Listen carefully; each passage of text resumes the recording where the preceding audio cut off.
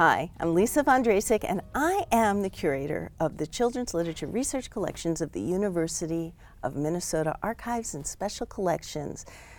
Welcome to Read This Book, and today our very special guest. Hi, I'm Jan Franson. I am the service lead for Research Information Management Systems at University Libraries.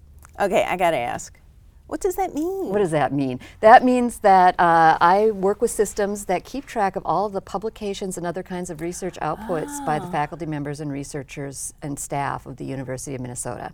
So you make sure we have what we're supposed to have. I make sure that we know what kinds of things are coming out of the university and the impacts that we're having, both within the university, within the research professions. So it's how we receive and disseminate information. Yes, yeah. Oh, excellent. Now, for your reading pleasure, you brought a book to recommend? I did. I brought a book called Circe, which is a fairly new book, came out last year. I happened to read it for my book group a few months ago. And I have to say, Lisa, I feel like Greek mythology is having a moment here. We are a couple days out from the Tony Awards. Ferryman. Ferryman, but I was thinking of Hadestown. Oh, Hadestown, which I happened to see when I was visiting New York City last week. And Hadestown is based on Greek mythology. It's a story of Eurydice and Orpheus. And Circe is similar. It's a retelling of the story of Circe, who is a nymph or goddess, depending on and also known as a witch, a magician.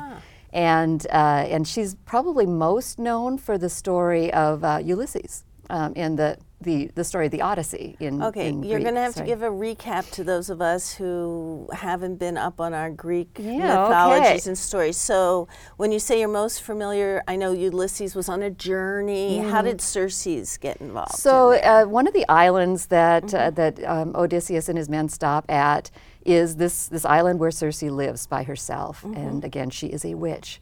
And Odysseus doesn't go up to her house, but his men all do. And she gives them a potion that turns them all into swine.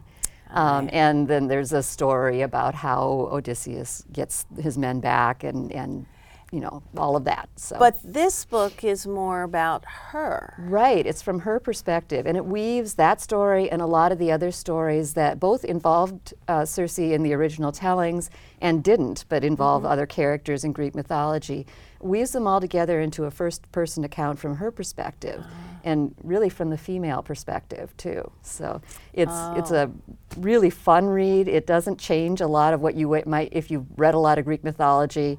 A lot of it is, the same stories, but just told from a different perspective.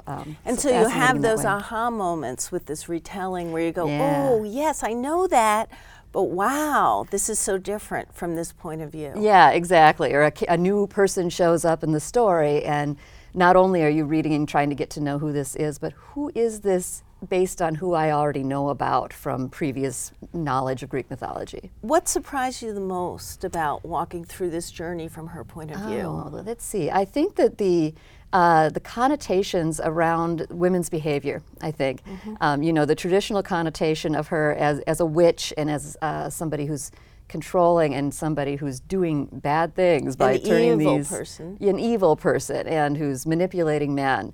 And from this perspective, defending herself, more of this is what she had to do to survive, that kind of way of looking at it. I think that was my takeaway from it. Wow. Well, so you recommend this for our summer reading pleasure. I'm assuming it's a page turner? It is a page turner, yes. And in fact, if you prefer an audio book, I both listened to it and read it and went back and forth.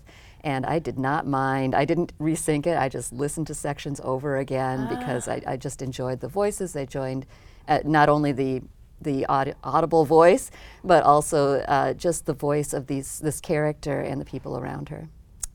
Well, thank you so much, and I'm glad you brought up audiobooks because that's one of my favorite ways of hearing new stories and also exploring a genre that I might not have picked up off the library shelf. Let me just hold up this cover because it truly is stunning. Yes, it is. And this is by Madeline Miller. That's right. Okay, so the recommendation for your summer reading is? Circe by Madeline Miller. And that's the end of this edition of Read This Book.